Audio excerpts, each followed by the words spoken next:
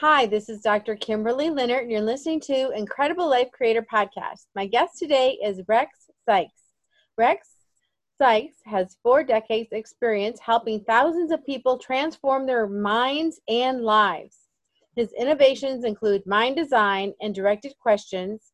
He is a master trainer of NLP and DHE, a master hypnotherapist and a master hypnotist, whole brain and accelerated learning, the law of attraction, and is founder of Idea Seminars. He conducts online programs on transformation, mind design, LOA, NLP, and at public events. Sikes is a professional speaker, life and business mentor, consultant, and an educator.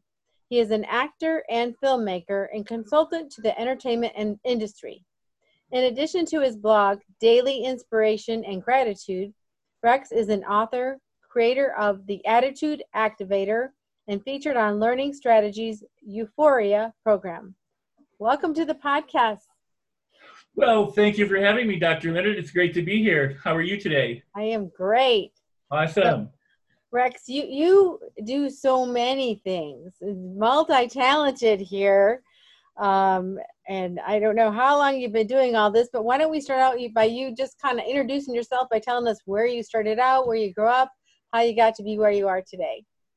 Well, today I live the life of my dreams. I do what I want, when I want, with whom I want, where I want, and I'm very fortunate, very blessed. I've got 2 amazing now adult children who I adore and who thrill me to no end, and a couple of beautiful girl dogs that really wrap around my life and make it complete. I am truly thrilled. But having said that, it wasn't always that way. When I was about 25 years old, I was struggling as an actor. I had a girlfriend who I cared very much for and wanted to marry, and I went skydiving against her wishes and was injured, and then hid the injury from her and went to a doctor in Beverly Hills who prescribed what turned out to be and should have been a lethal dose, a lethal combination of medicines that should have killed me, but it didn't, obviously. And they had considered me a walking miracle. There's no reason why I didn't go into a coma or die. But it took me almost 2 years to get my life back from that event. I have amnesia for the issue. Once I started taking the medicines, it truly screwed me up. What was funny about it was that I could function on it. I could get in my car and drive and have no memory of driving. And fortunately, I didn't hurt anybody. My girlfriend broke up with me at the time. The drugs started to take their toll. These are prescription medicines, by the way. So friends of mine kept saying, well, there's something wrong with you here. Have a Quaalude, have a Valium, have a Darvocet, and so people started giving me other medicine to try and calm me down. And of course, the combination of all of those ended up where I was nearly comatose. My parents who were traveling came back, found me, and said, okay, let's lock him in his apartment and while we decide what we're going to do with him, where we're going to get professional treatment or what. And at that point, I went cold turkey on the meds. And when I got to where I could figure out that something had happened and that I needed some form of help, I started to have horrible guilt and horrible anxiety over everything. I lost most of my friends. I destroyed my film career. Lost my girlfriend, and I just felt absolutely horrible. So I started to drink. I started to self-medicate and drink, and I went on that for a long time and had more problems drinking for a significant amount of time until a friend of mine one day said, you're going to die. And I write about it in my book. I won't go into a lot of detail here, but I said, I don't want to die. I want to live. I mean, the whole point was to live. And I, at that time, decided I would go to my apartment, I would sit in my easy chair, and I wouldn't leave until I could go out and face the world confidently and competently. And so I sat in a chair. I got up to pee, obviously. I got up to eat. But for 6 weeks, I sat in that chair, and I started with affirmations and with visualization, and I felt horrible. And it didn't seem like I would ever have a breakthrough. But I did. And again, I write about it in my book, and I can tell you more about that here today on the show. But it did. It transformed my life, and I've been teaching that what I discovered then ever since, and that's been 40 years since that time. And countless thousands of people around the world have used my methods, and have transformed their lives. And I'm very happy to say that that is the case. And I stand on shoulders of giants. What I discovered has been discovered probably many times throughout, written history. The ancients have known things, and modern research validates things. But I came upon it and began teaching it. Didn't seem to have people didn't seem to know about it at the time. I called it Directed Questions. It's the basis of the Attitude Activator and of my program's Mind Design, because I was convinced that if you're going to live in the outer world, you have to have an inner world that is so far beyond the circumstances that you live in that you can go through any circumstances resiliently, flexibly, positively, and to transform and change your life. So I've been doing it since I was 25. If you want a little bit backstory, I was just a weird kid who had my mom read me the Bhagavad Gita when I was 6 or 7. I read Napoleon Hill when I was 11. I got into hypnosis at a young age. I wanted to be a mystic, and I wanted to be an actor. There are two things I wanted to do, and I guess I've done both. So that's my history. But what I've discovered is that you can change, and you can change more easily and readily than most people think. And it is a conditioning process. It's replacing the old neural wiring with new neural wiring, and it's based on choice. The unconscious, the subconscious, whatever you want to call it, cosmic consciousness, infinite consciousness, the mind, the overall, whatever, is billions of times stronger, more powerful than the little conscious mind. But the little conscious mind is the thing that starts it all. It's the one that says, I don't want to do this anymore. I want to do this instead.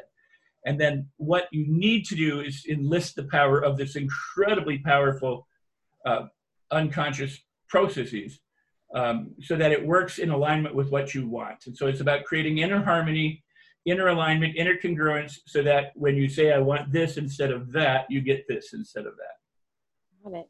So what are directed questions? Directed questions, and people have discovered them ever since I discovered them. Somebody wrote an article about 10 or 20 years ago. It said Rex Sikes discovered this in the 80s, in 1980, which is when I started writing about it.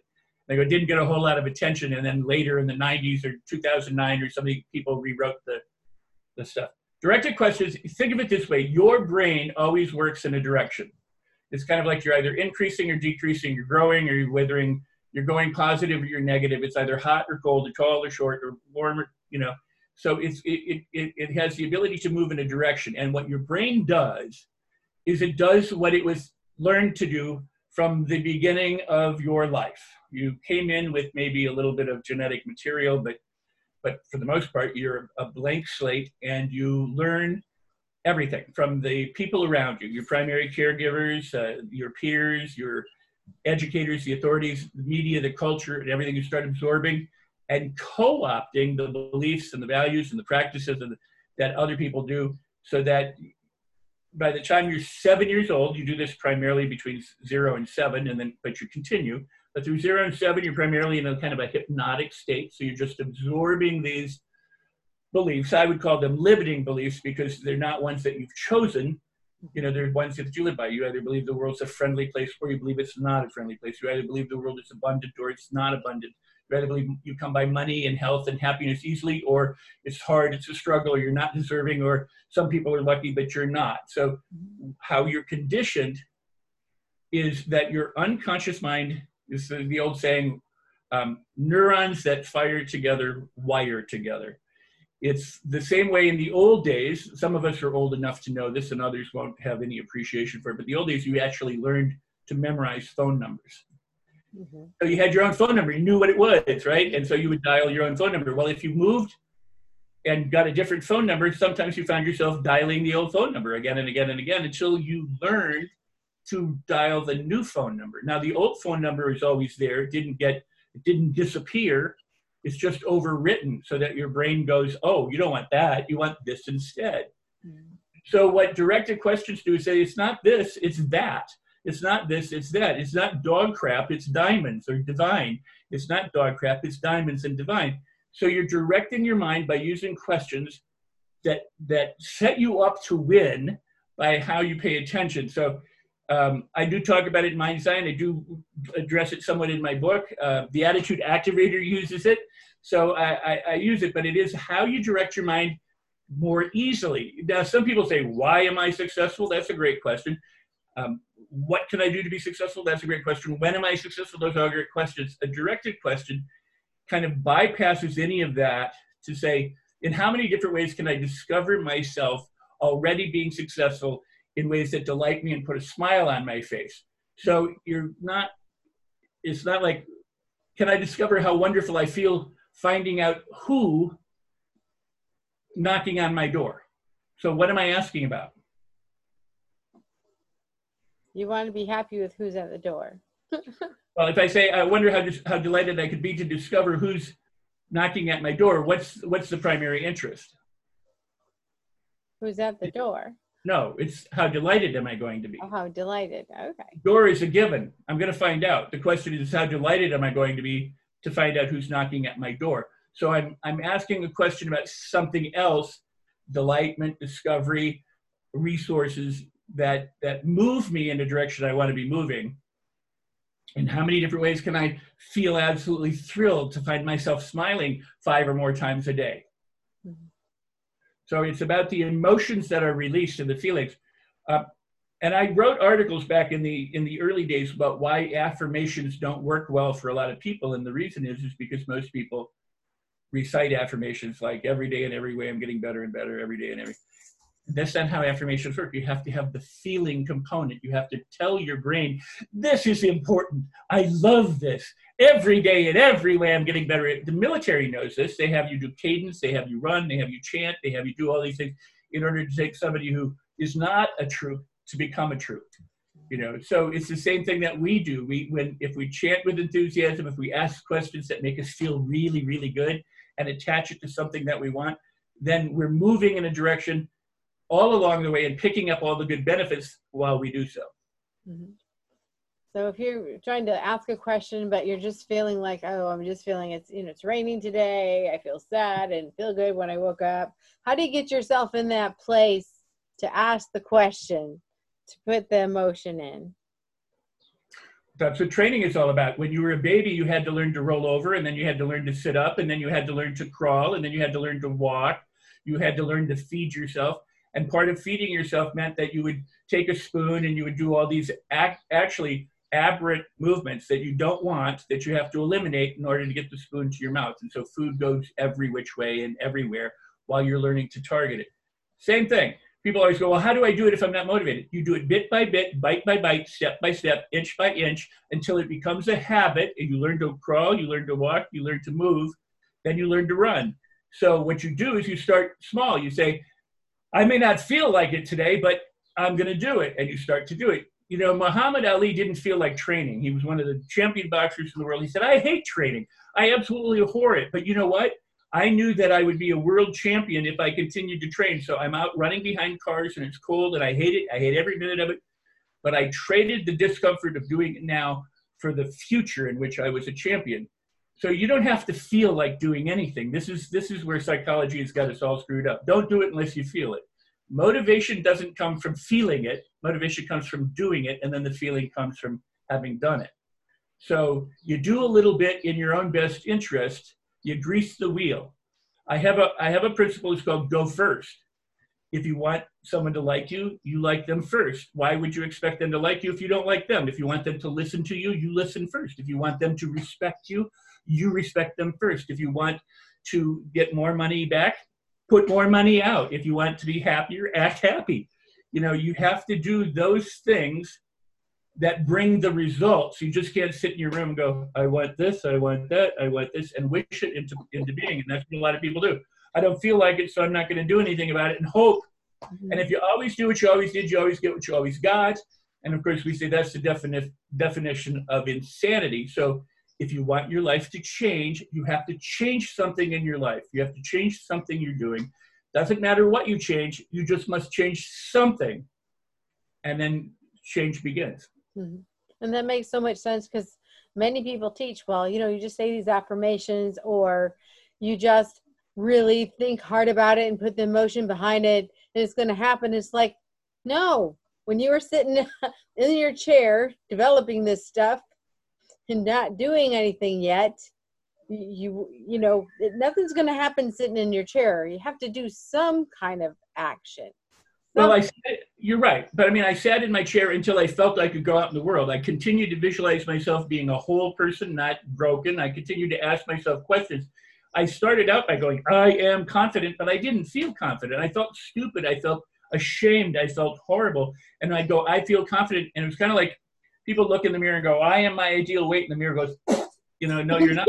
I get that. Yeah. So I started, what happened, I go, when am I going to be able to get out there? What would it be like if I could get out there? How soon am I going to find myself? Because people say, how long is this going to take? Who cares how long it takes? How soon can you get it done? Yes. They just ask the wrong questions. If you say, why am I so stupid? Guess what your brain does? It goes, well, here's the reason, here's the reason, here's the reason. When you were 4, you did this. When you were 7, you did that. Your parents told you this. You didn't go to the right school. You don't have enough money. If, on the other hand, you say, how come I'm so wonderful? How come I'm so brilliant? And how many different ways am I smart? In how many different ways am I successful? How soon can I find myself feeling totally confident and powerful and doing all that I want to do and enjoying life in ways that go beyond anything I could presently imagine? When you start doing that, it seems foreign at first because you're not used to doing it. If most of the time you rag on yourself, if 90% of your life you've gone, you're a toad, and now you start saying, no, you're a prince or a princess, it's going to seem uncomfortable. But the more you say you're a princess and you're a prince, or in how many different ways can I discover my inner princeliness or my inner princessness, and in what are those areas that I feel wonderful, then you're going to start making that more familiar and more comfortable, and you're going to start doing more of those. So it's trading the old habits that don't work for you for new habits, and it begins with your thought habits, but you don't just sit and think and do nothing. Once you think it right, then you feel right, you speak it right, and you behave it right, and you get incredible results that you might blow you away because you're so used to getting these other crappy things. Mm-hmm. Dog crap or diamonds. It's dog crap or diamonds. Yes. So why do you think people get stuck sometimes? Because they're conditioned to be stuck sometimes. And what does stuck imply? That they're not getting what they want. Or they're... Okay. Yep. They're not getting what they want.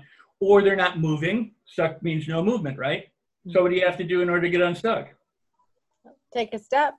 Create movement, right? Yeah. So how do you create movement? You either shift what you're thinking, you stop and change what you're feeling, you get up and you dance, you sing, you skip, you do something physically, or you start saying something differently. You do anything that creates movement. You know, if you don't, this is why the wisdom of the old was so impressive. They said, if you're depressed, go work in the garden. If you're angry, go run it off or beat a pillow. In other words, it wasn't sit with it and feel horrible. It was do something. And so if you're stuck, you need to move. The basis of the Attitude Activator really, when I created the Attitude Activator, a lot of people have audio tapes or audio programs that, you need one for smoking, one for weight, one for time management, one for this, one for... I wanted to create one template that you could use for 100 different things, so I didn't have to make 100 different tapes for people or audios for people. So it took me a year. I wrote it for over a year. I created the Attitude Activator, one of the best-selling programs that I have is the Attitude Activator.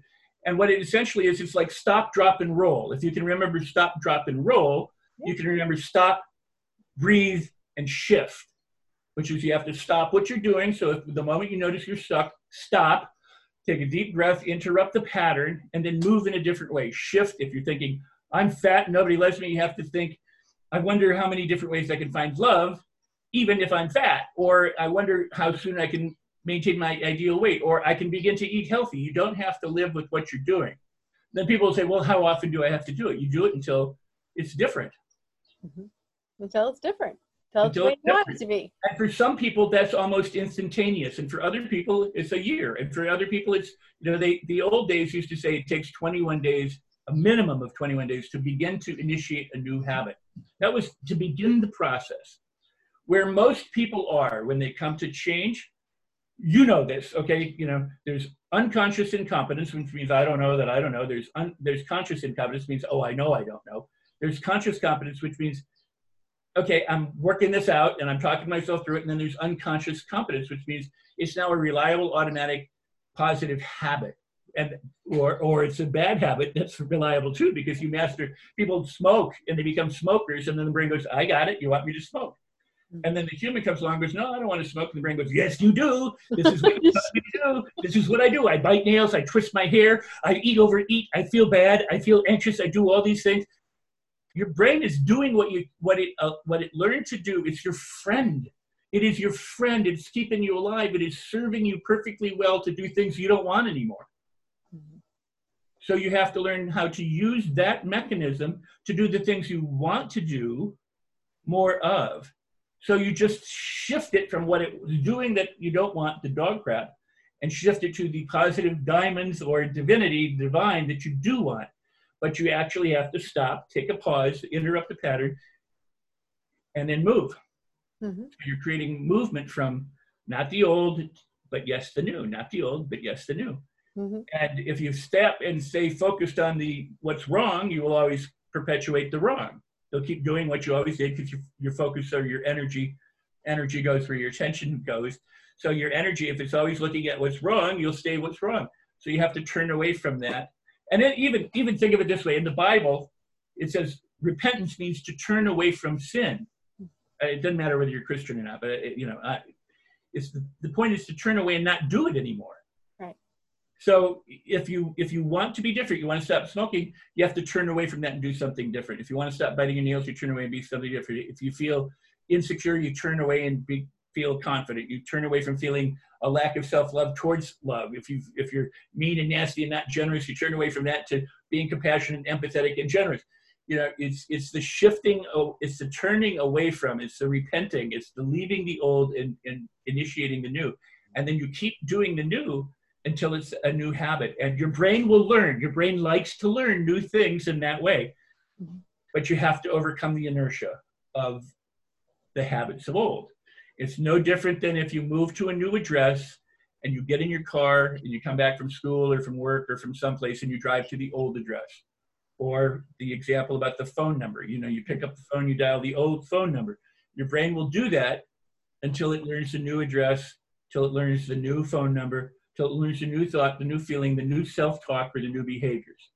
How long do you do it? You do it consistently, repeatedly, correctly for long enough until it becomes a habit, and then it's yours. It's not a Band-Aid. It's not a quick fix. It's not an overnight. But having said that, some people transform incredibly in a really short period of time, and others take a little longer. It depends on what you're doing. It depends on your attitude. So I bet there's some people listening thinking, but how do I do that? And I know you have like online courses and things you offer. Let's say someone wants to start moving, but they're just like, I don't know how to do that shift. Well, then you get help. If you don't know, you're going to have to seek it out. You can either sit and wallow where you're at, or you could do something corrective. And if you say, well, I don't feel like doing anything corrective, I'm going to say, sorry. When you feel like you can, then you will. You see, the people stop with, I can't do something. Not a lot of people like Henry Ford today, but he said something very profound, and that was, if you think you can or you think you can't, you're absolutely correct. Now, the Wright brothers didn't know how to fly. Think about that for a second. The Wright brothers, Orville and Wilbur, decided they were bicycle makers. They were going to create an airplane, heavier than air, because there were gas balloons that were up there. They were going to create a heavier than air machine that would fly. Now, they were smart enough not to jump off a cliff, but to decide we're going to take off from the ground up, which is a smart thing to do. But they didn't know how to fly, but they kept trying and they kept experimenting and they didn't know how. And you don't need to know how. You just need to do something. And only after they flew did they know how to fly. And this is what most people miss. Once they flew, they could reverse engineer it. They say, we did these things, that's how we got off. Now we can do it again, and then we do it again. And as a result, now we have commercial air travel all around the world and have for many, many, many, many years.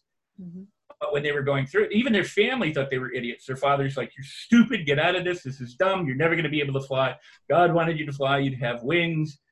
And they just kept saying, we're going to do this. And they were certain that they could figure it out. They didn't know how to do it. The story of Edison with 10,000 trials for a light bulb. He didn't know how to make a light bulb, or whomever made the light bulb. He just kept doing, or whomever did it, kept doing it until they got a light bulb. And then once they had the light bulb, they knew how to make the light bulb. Yeah, that makes sense to me. I'm an optometrist. So when people come in and they want to try contacts for the first time, they're thinking, I don't think I'm going to ever get this in. And you see them sitting there and they're poking their eye over and over. They're not getting it. They're not getting it. And finally they get the first one in that goes, oh, that's how it feels to put a contact lens in. Then they get to the second one and it's much easier because they know what it is now. But before they didn't know what it was. They didn't know, they really know the feeling. They saw people doing it. But now they can put it in much easier with the second eye. And of course it gets easier and easier. Well, and when people get a new prescription or they get progressives or they get some kind of, often it takes an adjustment period, Yeah. you know, and they go, well, you know, I feel like I'm walking downstairs or I can't see or this is weird. But ultimately they you know, they did experiments where they took lenses and they put them on and it flipped the imagery inside the brain and then everybody saw everything upside down and they got used to that. And then they took the lenses off and the world was upside down and you had to take time to reverse it so that it could flip back. The brain is amazingly resilient. And by the way, you and I share something in common. Both my mom and dad were optometrists. Oh, wow. So yeah, they met in optometric school. Uh-huh. That is so cool. Yeah, that's an old experiment you're talking about, and it's been around for a long time. Yeah. No, but and so the point is you know, people can grow. I mean, look at this. People are born pretty much as a blank slate, a little happy baby, you know, and like I said, maybe there's some DNA, there's some baggage, whatever, but a little happy baby, and they get trained out of being the little happy baby. And people grow up with different problems and different insecurities and different things based on who they're around. Well, they have a choice. You either choose to stay that way or you choose to not stay that way. And this is the sad part for most people. Psychology in our lifetime has, I think, done more damage than good in many ways, because what it's done is it's taught people to be coddled and to say everything about you is fine and perfect. And it's true, it is. But they do it in such a way that they say, well, if you have a problem, we'll give you a pill or we'll give you this or whatever so that you can overcome it. But it's not your fault. And it's not your fault. But it's better if you act like it is your fault. It's better in this regard. If you act like you are in charge and it is your responsibility to be better, you will do things because you're responsible for them. But if you're not responsible for it, why should you do anything? And so if it's not your fault, somebody's done it to you, it's the world is a bad, vicious place, then people tend to stay where they are. And that's sad. And that's just why I say, and I didn't originate the statement, but the statement is, when the student is ready, the teacher appears. Or when the student is ready, the life lesson appears. Or when the student is ready, the inner teaching appears. It's when you're ready, when you become aware that you need to change and think of it this way. We all sleep and we all wake up. And in 24 hours in a day, people are waking up every minute of every hour through 24-hour cycles. We don't all wake up at the same time. So if you're not woke yet, you're not woke yet. And there's nothing wrong with that. You will someday. Exactly. And as you're talking, I was thinking about, you know, when you get really comfortable, even when things really aren't the way they should be or you want them to be, but it's so easy just to stay in that nice comfy spot. And, you know, so if there's not fear to change and there's not longing to be better and you're just in that comfortable spot, sometimes it takes a lot to actually start getting that momentum to move. Well, absolutely. I'm gonna hold my book up in front of me. Okay. Did I disappear? My head disappears? Oh, look at that. Yes, your head disappears. Very cool. I can make my head disappear. Yes. There we go. I'm holding this up because I talk a lot about this in this book. You can get it at my website. It's nlponline.com, nlponline.com. But at any rate, the reason why I hold this up is because it says life on your terms, live the life you want. And that's truly what it's about creating. It's creating the life that you want and to live it on your terms, not on the terms that are dictated to you by other people. So it's about how do you get free from your cultural, your social, your parental, and your own conditioning to live how you'd like to live. And you can.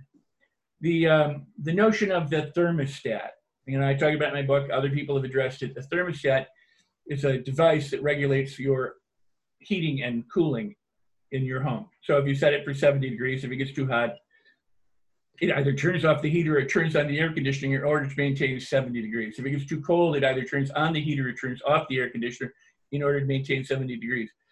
Your brain is like a thermostat. Maxwell Maltz actually called it a servo mechanism, meaning, which I love the term because it's a servant. Your brain is a servant to you. It is designed to keep you alive and to keep you consistent so that you know who you are from day to day. You know what your preferences are. You know what the family members are. You don't one day like pizza and the next day hate pizza and love something. You're consistent. It's designed to keep you consistent, and a lot of these you've learned. But then if you start going outside your comfort zone, your brain says, well, wait a second. Wait just a second. We don't want you outside your comfort zone because it perceives leaving your comfort zone as a survival issue. In the old days, if you left your safe territory and you went outside, there might be a tiger or a lion or a bear or somebody else that could kill you. So you needed to be protected. Nowadays, we live in boxes and we drive from one box to another box and all that kind of stuff. And we give people the finger on the freeway and we get mad and somebody says something or looks at us a certain way. And we perceive those as life-threatening events. And some people, sadly, take lives because of things like that. They get, but we get threatened, emotionally threatened, and our bodies respond with fight or flight or freeze. So we start squirting the hormones and the chemicals. So we have the electrical impulses that go off that make us either want to fight, either run away, or freeze like a rabbit in your yard. When people want to leave their comfort zone and they go, you know what, I want to exercise. I'm going to go exercise. I'm going to lose 60 pounds. I'm going to go to the gym on January 1st. They have all the right intentions. This is when the brain starts coming and go, you're never going to do that. It starts throwing up doubts. It starts throwing up fear. It starts throwing up anxiety. It starts saying, oh, I hurt today. I'm going to take tomorrow off. Or, oh, you know what? Somebody wants me to go boating instead. So it does that to keep you consistent with who you are instead of who you want to be. So you need to align with this and teach it, no, I don't want to keep doing that. I want to do this instead. I don't want to keep doing the old behavior. I want to do these things instead. And if you make it fun and easy and enjoyable so that change is desirable as opposed to painful, then you're more apt to do it. You certainly can get a kick in the butt, and that might get some people to do it, but a kick in the butt only lasts so long. The military does this. They break you down for 6 weeks, and then they throw you out into the thing. They can't do it forever, or you just fall apart. So you can't consistently be hard on yourself. And some people have been hard on themselves most of their lives. Mm-hmm.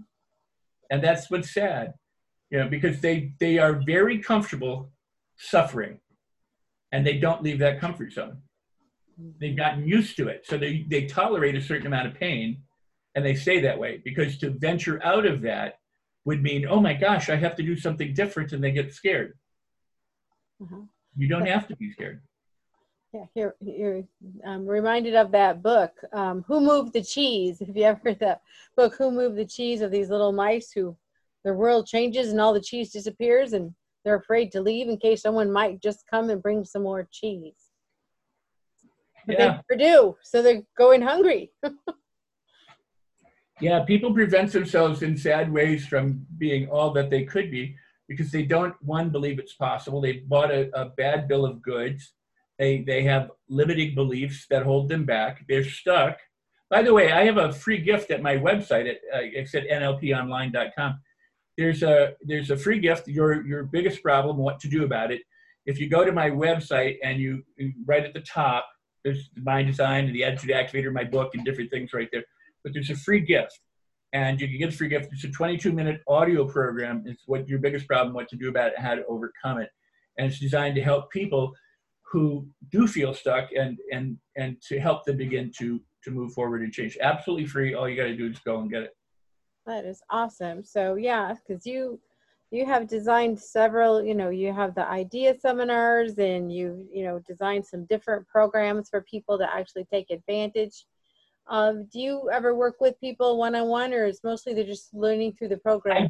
I do, and it's usually very expensive, and which is fine. I mean, people who are willing to pay it, and there's a reason for that, because you need to have some skin in the game. I do group coaching as well, and I do the seminars, both live and online.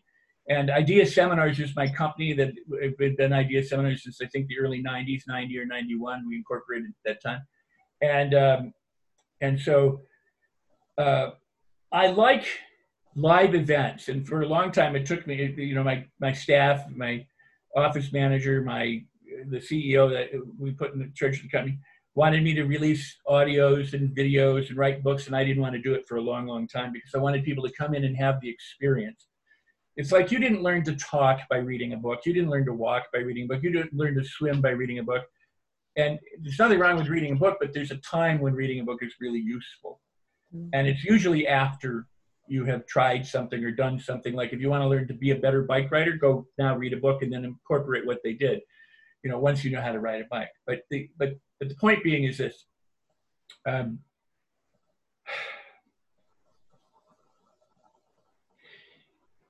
I wanted people to have an experience in the same way that you can go to the swimming pool and you could watch everybody swim and you could go, that could be me, and you could envision that, but you never get in the pool. You just stand on the sidelines. And I wanted people to dive in. I want people to immerse themselves. I want them to suspend their you know, all the talk why they can't get in there and just get in the pool and have some fun. So there's the live events, and then of course the live online programs or home study programs are the next best thing. Of course, then the audio programs, like the Ultimate NLP Home Study Program, is an audio-based program that you can listen to because you're using more of your senses than just one. And or the Attitude Activator. There are ways to use your own neurology in your own body. And what I want people to do when they would come into live events, we would dance, we would do things. Back in the 80s and 90s, the NLP community, for example, we would cross crawl, we would dance, we would play, I would do laughter meditation. People said, "You're nuts, this is stupid, this is wrong, you're not doing pure NLP." You know, they didn't do all this kind of crap. And now all the big guys are doing this stuff. You know, I mean, It's amazing. I go to seminars, I go to workshops, I come here, and they're all doing it. In fact, some of them even use my patter, my explanations for things verbatim. So it's cool. It's very flattering. It's very nice. But it's nice because I've watched people change through the decades and incorporate things. If you feel crappy, go work in a garden. Go run around the block. Go take a walk and look at things. Go look off into the distance. Go dance, for crying out loud. Get a massage. Take a steam or a sauna. Gift yourself in ways.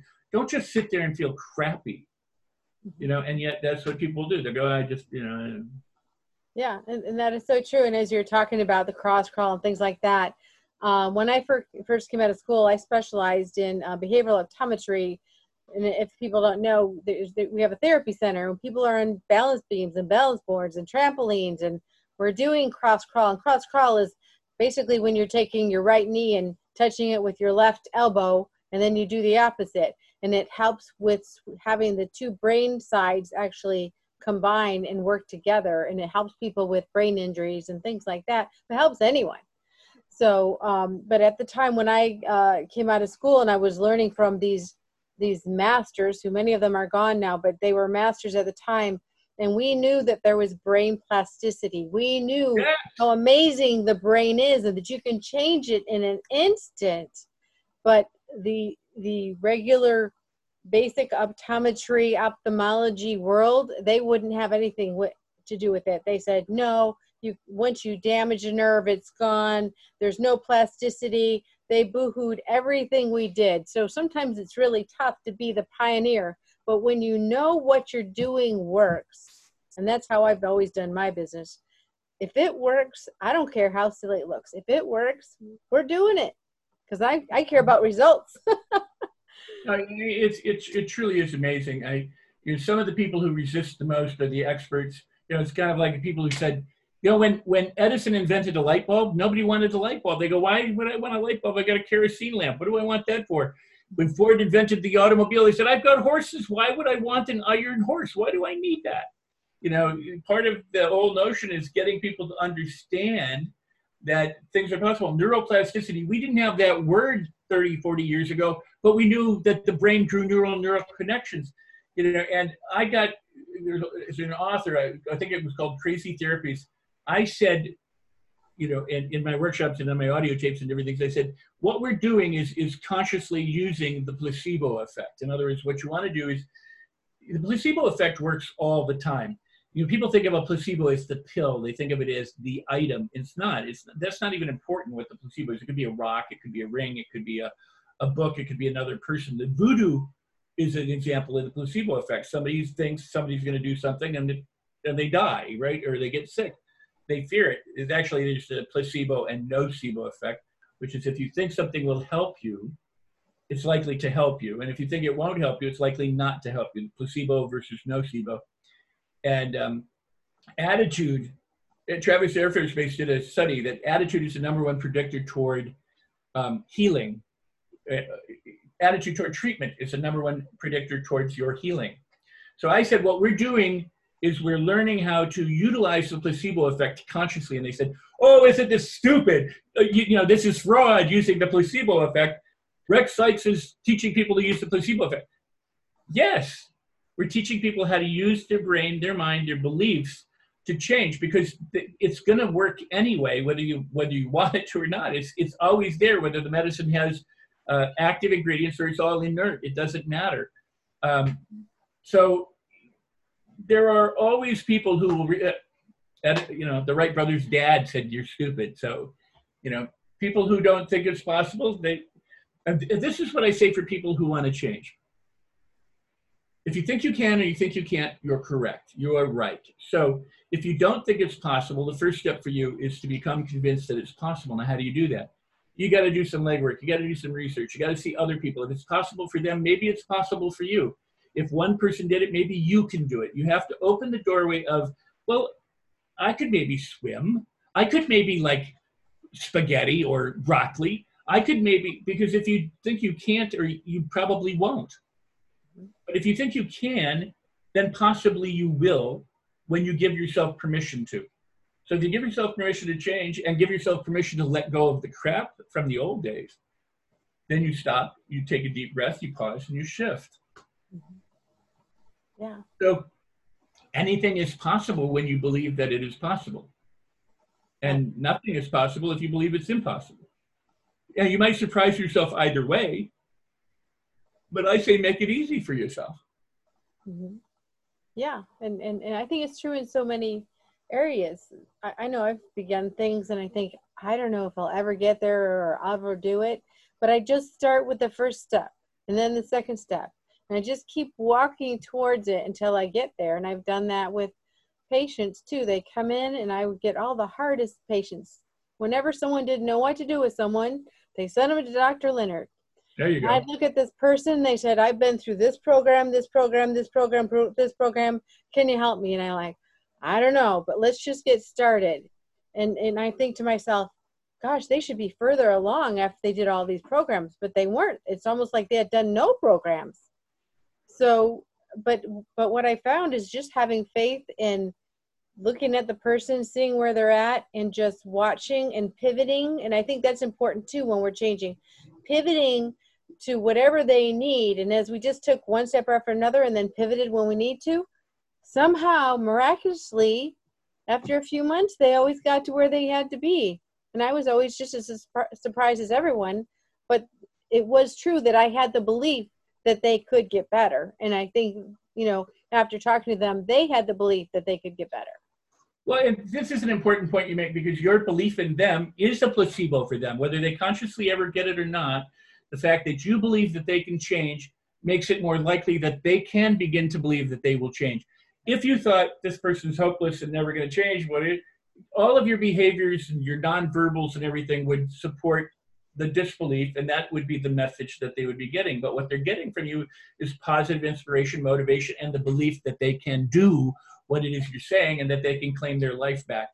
I wrote in my book about an agoraphobic who'd been agoraphobic for 11 years, hadn't left the house, went to all the big guns. This was back in the early 90s, been to everybody, sought treatment. She found me and said, I want you to help me. And I said, well, what have you done? She said, I went to so-and-so, so-and-so. She listed all these people. I said, well, what do you charge? I said, I'm not going to charge you. I'm not going to pay. I'm not going to work with you in that way. And she goes, what? Why not? I said, because you've gone to all these people, you paid them all this money, and now you're telling me all the people who couldn't help you. I don't want to be on that list. I said, what I will do is I will help you, and when we're successful, then you can pay me.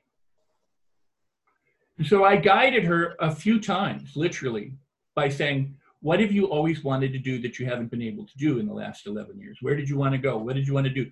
Well, let's go there in your mind. Imagine, what would you see first? What would you see second? What did you do next? Then what? Where did it go? When you turned here, how did it feel? We did that. I said, okay, good, we're done. Should what? I go, call me back in 2 days. Should call me back. We go through the same thing. We did this for, I don't know, a week or two or something like that. One day she called me and said, guess what? I go, what? I got in the car and I went and drove. The first time in 11 years, this woman got out of her house, went to where she wanted to go, because she had traveled there in advance. She knew what she could do. She knew what the problems were. She went over bridges she used to be afraid of, because it was to get her to where she wanted to go. So the thing is until she went, I want to do this again, she didn't do it. But so we built it up inside her so that it was something that not only did she want to do, because she'd lived going, I want to do that, can't. Now it's, I want to do that, and maybe I could. And oh my God, because we built in her the feelings of what it was like to do it. Mm-hmm. So she, I mean, for the longest time after, I got gold, I got food, I got gifts, I got the money, I got the whole thing. I mean, she just kept giving. I kept saying, look, I don't want any more. No, and she just kept lavishing me with stuff. I'm like, stop, please stop. I'm good. So, anything is possible, but nothing is a panacea, and nothing, it's not meant to impress anything or anything. It's that, if you want to make an important change, you can make the change. I didn't think it was possible when I sat in my chair. Mm-hmm. I didn't know what was possible. I didn't know what I was going to do. I just knew that I couldn't go on the way I was going, and I had to sit and figure something out. Because when I went out, I was in too much pain. When I went out, I wanted to drink. I wanted to do drugs again. I didn't know. I said, I'm not leaving until I can figure out how to do it. And in that process, I figured out how I could get to what, it became, how can I begin to go out and see my friends? How can I begin to feel good to go have breakfast with people I used to have breakfast with? How can I begin to do these things? How soon? What do I need to do? What do I need? How do I need to feel? As opposed to just saying, I am good, I'm confident, I'm that. Because every time I'd say that, I'd go, you're a bad puppy, look at how you screwed up. And I didn't do anything. I had been misprescribed pills for an injury. And I was taking all this horrible burden, thinking I was this jerk, this horrible guy who'd ruined his life because I had taken prescribed medicine as prescribed. I even took it, just so you know, and it's in the book, but I took the pills in the doctor's office as I was leaving. I said, can I take these now? He said, yeah, sure. He gave me a little water cup and the pills. Said, go ahead. I took them. I went to pick up my sister in Hollywood. She said, you were not the same person. You were a completely different person. Half hour later, I didn't know who the heck I was. I mean, so the fact that I didn't get killed or kill anybody or anything is truly a gift. But I had to sit after 18 months, and all this, and figure this out and get to where I could go back. And I transformed my life, and I've been helping people transform their lives ever since. Mm-hmm. And if I can do it, and believe me, I am no smart. I couldn't be an optometrist. I don't have the brains for it. I am not that smart. I'm just good at simplifying things and saying, you know what? If you get this principle and you apply this simple principle, for example, a journey of 1,000 steps or miles begins with a single step. Okay. But then, you hear things about enjoy the journey. Well, I'm here to say enjoy the journey, because if you don't enjoy the journey and you go 1,000 miles and you hated it the whole time, you're probably going to give up along the way. Mm-hmm. But if you make it wonderful, and you make it enjoyable, and you make it delightful, and you make it simple, and you just keep going, because here's the one thing. If you want to finish a marathon, you know how you finish a marathon? You don't stop. You just cross the finish line. It's not about who finishes the marathon first. It's just get across the finish line. If you stopped anywhere short of the finish line, you didn't complete the marathon. So you just don't stop. You just keep going. You do what you need to do correctly, consistently, repeatedly for long enough, and you keep going until you do it, and you get feedback along the way. And I will say this. People say there's two things in life, lessons or blessings. And I say, no, there's only blessings. Because if you got the lesson and you made the adjustment, guess what? You got the blessing. Right. It wouldn't have been there for you except to bless you. Even if it's a hardship, it's there to bless you. Bless you or direct you. When you think of it, or to direct you. So my tagline is celebrate everything. It's celebrate it if it's bad, celebrate it if it's good. Because if you make the description, then you're buying into the dog crap. So you might as well make it all good. If everything's a blessing, everything is a blessing. Yeah, and you get to choose the words you want to describe it with. Yeah. And that's it. People when they learn this stuff will say things like, well, what I'm struggling with. And I go, yeah, you are. And I go, what? I go, struggling. And they go, yeah, I am. And I go, do you really want to describe it that way? Well, they go, that's what's happening. I go, so? I mean, what does historically have to have to do anything? How do you want it to be? Well, I'd like it to be easy. They go, okay, what would have been a struggle for me in the past, I'm now learning and discovering how to do in easier ways. You don't have to lie about it. You just say, this is true. It would have been a struggle for me. Or what some people would struggle with, I'm learning to maximize my opportunities. I'm beginning to learn to look in different ways at things and finding out what's good there and find the silver lining as opposed to focusing on the crap. So the words are so important. The words we use are because they are. The key really, though, is your own personal vibration. You either vibe high and you're alive and you're filled with energy and you're feeling good and your words support that and your actions support that and what you imagine in your mind supports it, or they don't. So the question always comes back to choose. What do you want? And if you're moving closer to dog crap, you got to stop. Say, that's not what I want. I want this instead. And then you take a break, you pause, and you shift toward what it is that you want. So it's an awareness moment. If you're stuck and you realize, oh, yeah, I'm stuck, you need to create movement. It's very simple. If I'm stuck, I need to move. If I'm going where I don't want, I have to turn and go the way I do want. You do that on the road. Your GPS goes, turn around, go back, road closed, right. Detour. U-turn. U-turn. Yeah. So I was thinking about when you were talking that sometimes we have goals that seem, like the lady in the house, like we want them, they're big goals, but they just seem like they're in the clouds there. Now it's almost I need to bring it closer to get it in focus. How do we bring those into us, or how do we go towards those without giving up? Because they almost seem unreal, if you will, when you have a really big goal. Well, there are people who have made, I'm not the only one who uses this analogy, but it's usually a pretty good one. Well, for example, let's go with weight. Somebody's overweight 100 pounds. So they go, I want to drop 100 pounds. They know they can't do it in a week. They're not going to do it over a month. How long did it take you to be 100 pounds overweight? So how do you healthily reduce your weight? You know that you have to implement something, right? Now, what happens on January 1st when people say, I'm going to go to the gym, is they usually rush into the gym. They lift as much as they can. They do a lot, and then they soar, and then they don't feel like going back. They burn out because it's all adrenaline pump, and adrenaline is good for fleeing, but it's not good for keeping you doing what you want to do. Mm-hmm.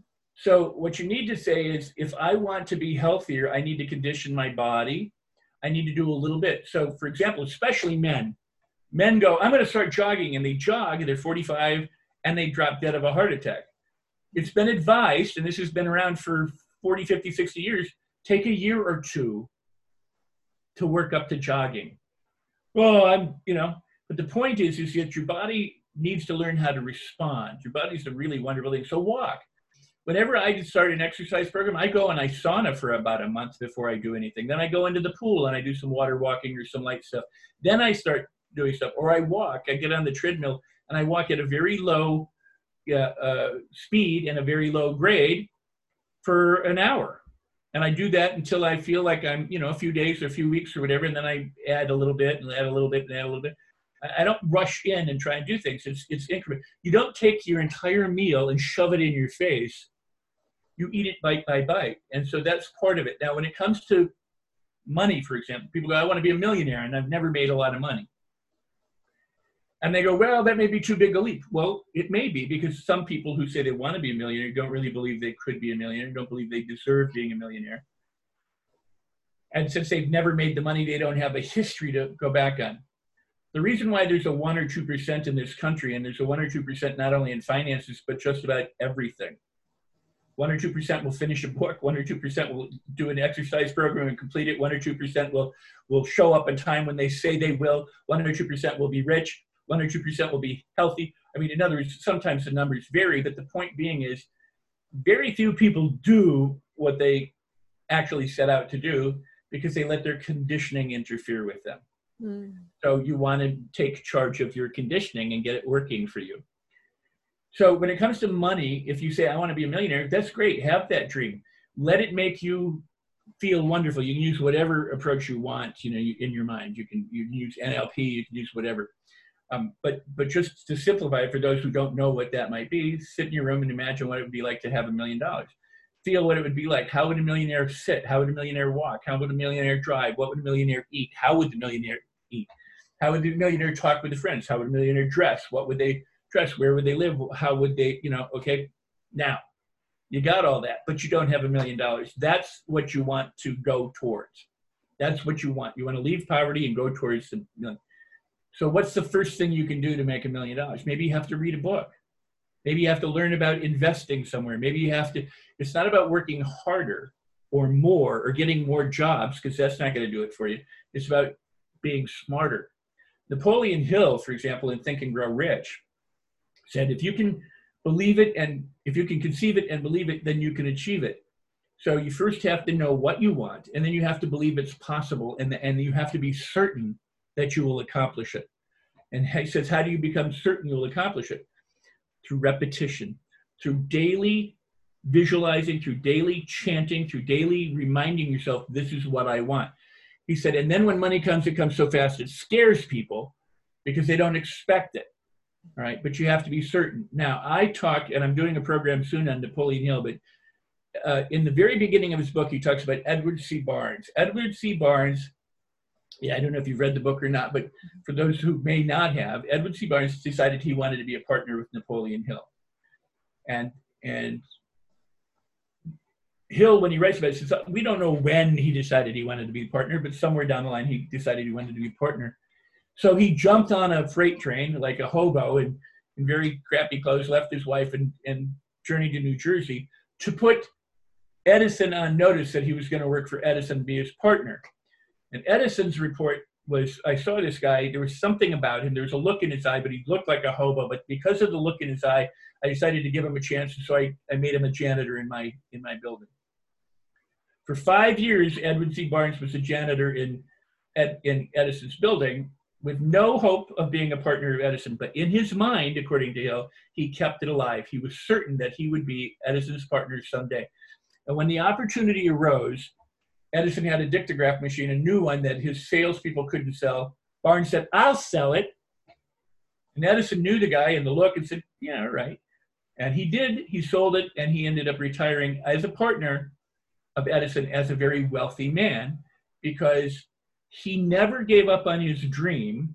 He all the while that he was sweeping the floor, he never got a chance. It wasn't any more likely he was ever going to be. He didn't let the outer circumstances dictate what was in his heart and in his mind. He said, I am going to be Edison's partner. And in fact, he did become Edison's partner. So you want to keep that dream alive. And then you do what did he do? He got on a train and went to Edison.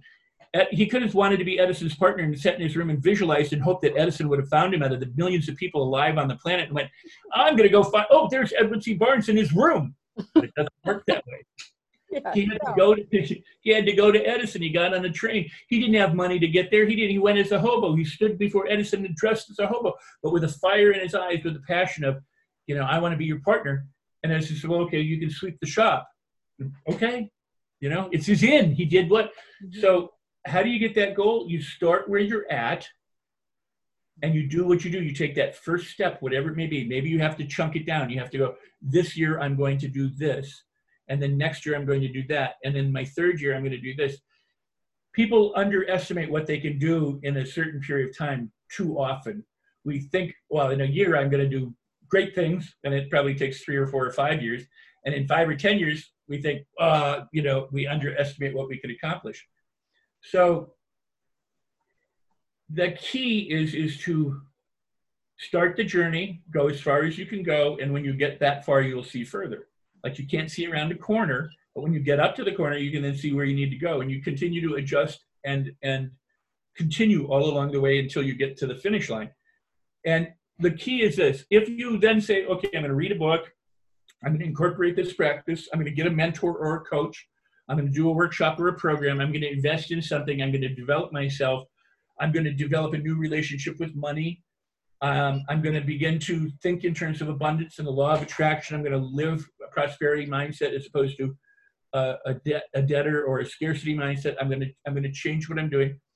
Then what you do is you make the things that you want to do small enough, not so small they're insignificant that you're not interested, large enough to be interesting, but small enough to be easy enough to accomplish. Okay, it might stretch you a little bit, but it's easy enough to accomplish so that you pick up wins along the way. Because here's the truth, is winners win more. Success brings more success. If you're not used to winning, you don't win a lot. It's like, why do some lottery winners just keep winning and winning and winning and winning? Because they keep playing and playing and playing, and they play to win and they play to win and they play to win. So in order to win all those different games and whatever they do, they have to keep doing it. And the more you do it, the more likely you are to win. So, and I'm not saying play the lottery or throw your money away that way. I'm saying you build successes up so that you feel successful along the way. With each step, if every step you plant, you went, oh, I feel good. I feel great. I feel powerful. I'm getting closer to my goal. You know, when you climb a mountaintop, you know where they tell you to look? At your feet. And the reason they tell you to look at your feet is because those are the steps you're taking to the mountaintop. If you look at the mountaintop, you go, oh God, look at how far I have to go. And there's this huge gap between that and me. And so people give up because the gap is too great. And the same thing is true with your goals. If there's a huge goal between your gap, or a huge gap between your goal, if you want to be a millionaire and you go, I have nothing, oh, well, heck, I'm never going to get good, you'll give up. But if you look at your feet, if you look at the first step, the second step, the third step you can take, you eventually get there. There's a saying which I absolutely adore. Enough baby steps in the right direction will take you to the top of Everest. And it's just consistently doing it. And that's the good news, because this notion of massive effort, I think, is wrong. The massive effort, yeah, once or twice you might need massive effort to get over a hump. But you don't want a massive effort everything. I don't want a massive effort in my meals, on my getting up or driving to work, or massive effort this or massive. It's not going to happen. And the other thing is the pain thing. I had a friend who smoked, and I said, how did you quit smoking? He said, I put out the cigarette in the back of my hand. He was military. I went, that's got to hurt. So I said, well, let me try that. I put the cigarette out in the back of my hand. I was like, I'm never doing that again. You're insane. How could you do that until you quit? You know? So I want to do it where it's fun and it's easy and it's enjoyable. And bit by bit, I get there. I want to go to a smorgasbord or a buffet. I want to sample the things. I want to go, this is so cool. This is so good. You know what a lot of people do? They go to a smorgasbord, they get something, and they go, oh, God, that's terrible, right? Have you ever done that? If you eat something, you go, what do you do with it? You put it down, you don't do it again, right? You go, I'm not going to have that. I'm done with that. And you look for something that's good. But some people get up in the morning and they have the barista at the coffee shop is rude to them, or somebody gives them the finger on the road or cuts them off, and they talk about it all day long. It's like saying, I had the worst eclair at this buffet. I can't believe how horrible it was. And 6 weeks later, you're still talking about the eclair that you ate.